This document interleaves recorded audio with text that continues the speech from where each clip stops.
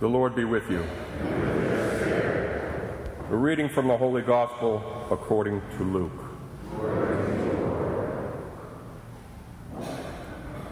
Jesus said to his disciples, "A rich man had a steward who was reported to him for squandering his property. He summoned him and said, 'What is this I hear about you? Prepare a full account of your stewardship, because you can no longer be my steward.' The steward said to himself, 'What shall I do, now that my master is taking the position of steward away from me? I am not strong enough to dig, and I am ashamed to beg.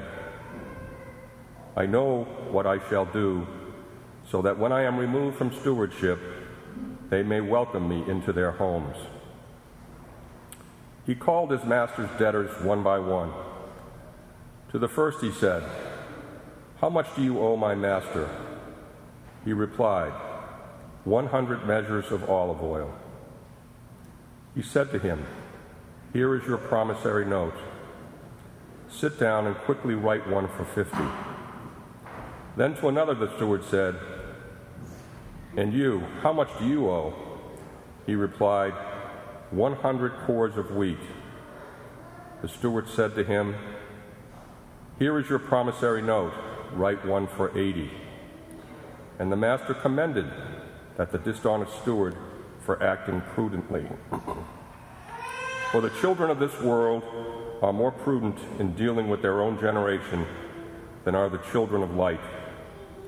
I tell you, make friends for yourselves with dishonest wealth, so that when it fails, you will be welcomed into eternal dwellings. The person who is trustworthy in very small matters is also trustworthy in great ones, and the person who is dishonest in very small matters is also dishonest in great ones.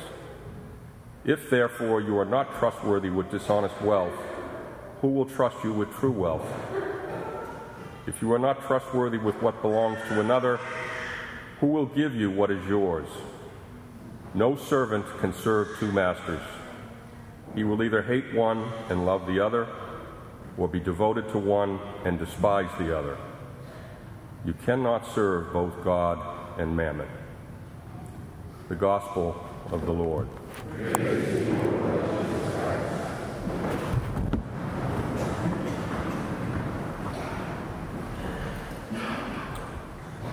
Well, I stand here before you on this beautiful morning, a newly ordained deacon.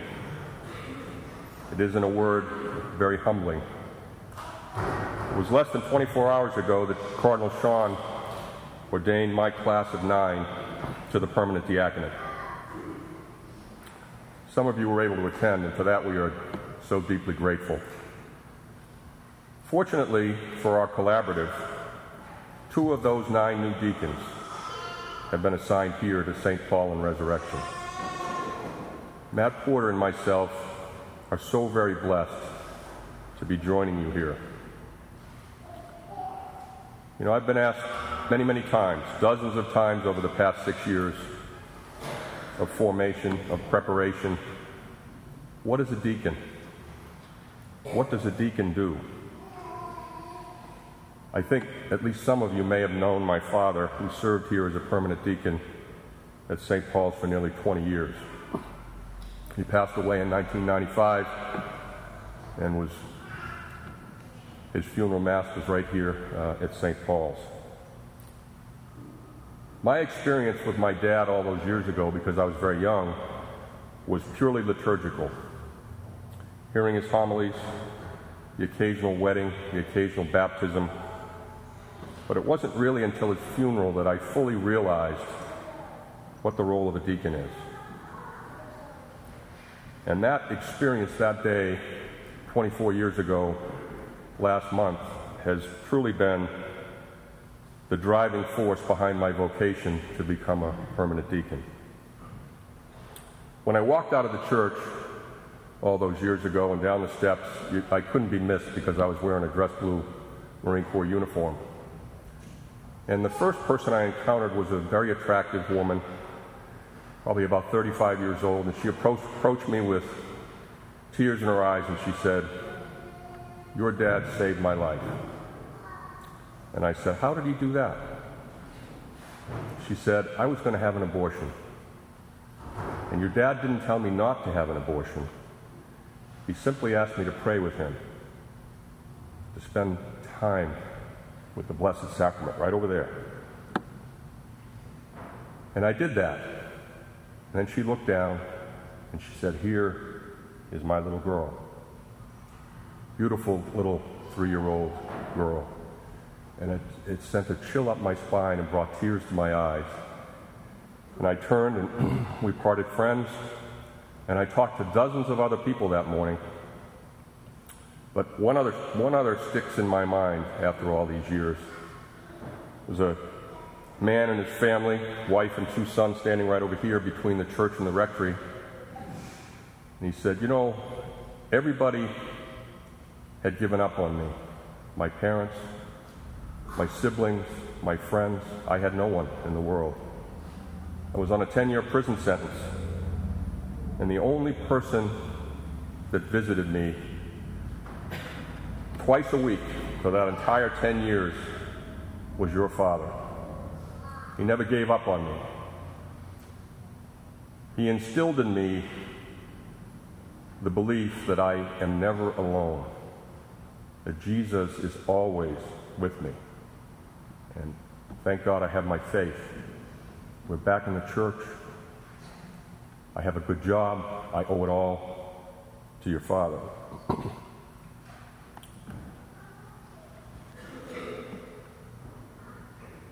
10 years ago, my dear wife and biggest supporter, Heidi, became a Catholic. When I thought I was off the hook, family was whole. We were at Mass several years later, and my darling daughter, Isabel, took it upon herself, she was an altar server, to whisper in my pastor's ear. And I saw her do that, and I said, what were you whispering in Father's ear? She said, you'll find out soon enough, Daddy. It's important to mention that my former pastor, Father John Cregan, was a career Marine like me. Very gruff guy, high and tight haircut. When he retired, he went to the seminary and has been a priest for over 30 years. So several days went by and the phone rang, and the gruff voice on the other end said, Phil, it's Father Cregan. Have you ever thought about the diaconate? I said, well, Father, I'd be less than honest if I said I hadn't, but I'm not worthy. And he said, we'll let the bishop decide that. So he said, I want you to go see Father Ferguson. And he's what ran the diaconal program when we first started down in Virginia. And I said, that sounds like an order. And he said, it is. So I went to see Father Ferguson, and one thing led to another. And I never for a minute believed that Bishop Laverty would choose me from a candidate pool of 30. But he did. And it's just been a beautiful journey ever since. The word deacon derives from the Greek word diakonia, which means service, particularly to those in need. So I aspire to continue my father's legacy that I think was clearly reflected in those 2 stories that I told you. And I will try each day to be the humble servant of our Lord Jesus Christ. As it says in Corinthians, we do not preach ourselves, but Jesus as Lord, and we deacons as your servants for the sake of Jesus. I don't want to get in trouble with my new boss, so I need to say a few words about today's gospel and readings. The gospel today, quite frankly, is a little bit confusing. We all know that parables by their nature can be a bit confusing. The parable that Jesus shared today in today's gospel with his disciples about the dishonest steward tells us far more about Jesus than that which is immediately apparent from the gospel itself. The dishonest steward redeems himself in his master's eyes only because the master gave him the opportunity to do so. In this way, the master is merciful. in just the same way, in much the same way, as our Lord Jesus is merciful. The word steward is used over and over in today's gospel. And what is expected of stewards is that they should be found trustworthy. This steward is a sinner, but he is wise and he is prudent, not because he takes advantage of others, but because he has known how to regulate and transform his own life according to the measure and form of the life of his master. He has committed himself totally with his whole being, mind, heart, will, and soul, in imitating the one that he serves. The rich man knew that it was very hard times. He knew and he understood that when he had to dismiss the steward, that he was going to fall in very, very difficult days with his wife and with his family. And so when he saw how the smart steward was and how he had worked, the master was very happy, and he complimented him, saying, "The children of this world are smarter than the children of light." What he meant by that is that the steward had this wonderful ability that got him out of a very, very tight situation. So what does that mean for us? Jesus came to save us. He did not come to condemn us.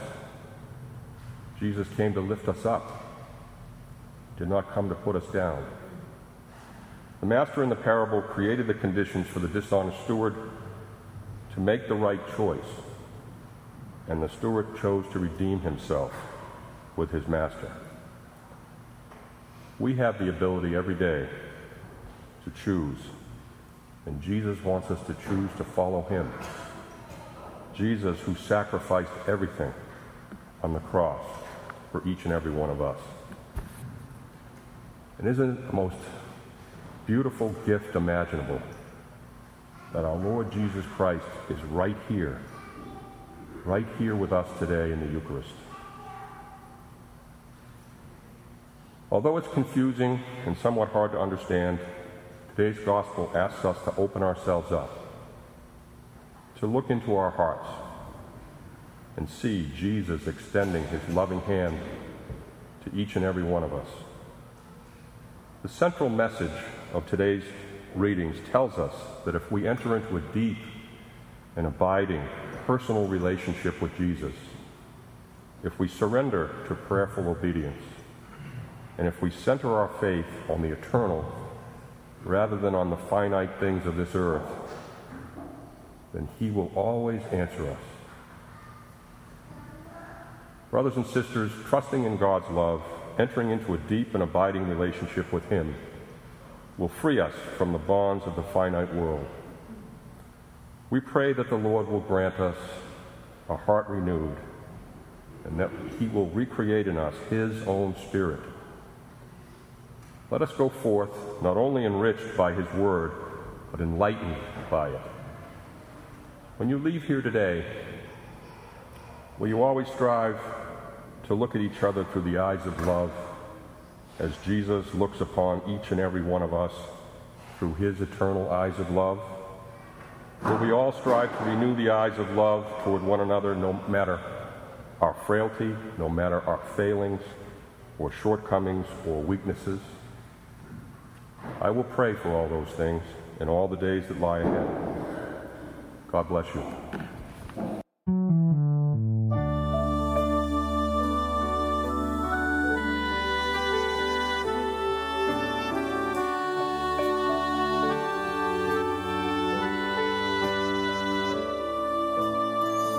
What do you want of me, Lord? Where do you want me to serve you? Where can I see